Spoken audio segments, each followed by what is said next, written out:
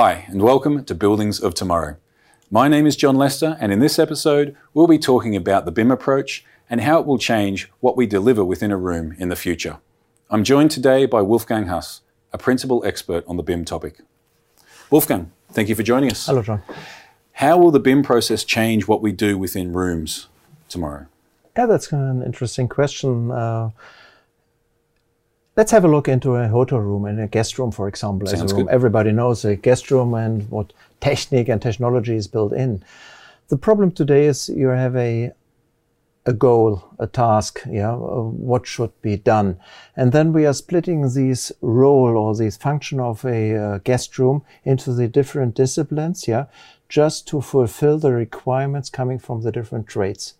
So the overall functionality is then split it into electricity, facade elements, media, security, HVAC, and so on. And there are different designers, looking for the right solutions.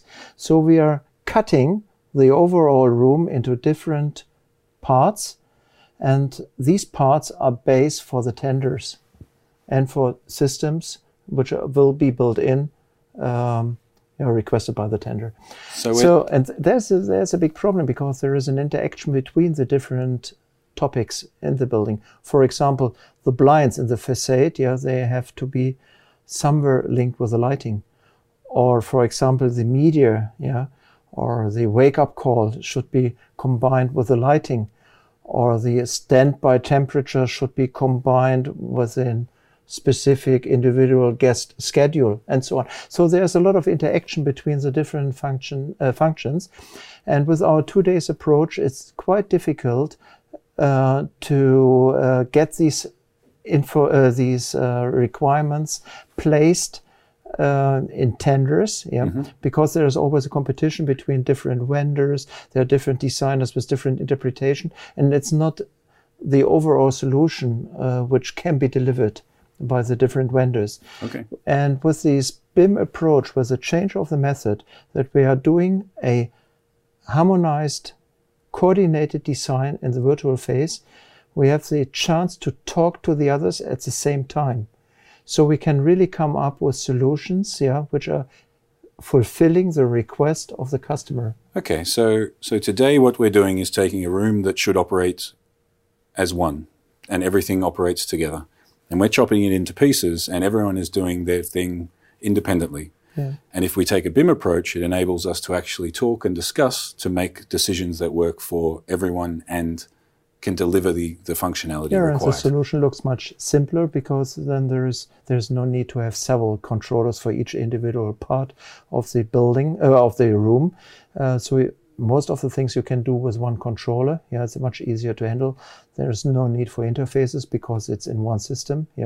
There's one communication protocol maybe, and so on. It's easier to handle. It's easier to install, easier to commission, easier to operate by the guest, easier to maintain by the facility managers. Spare parts are less, So lots of benefits, coming out of the solution.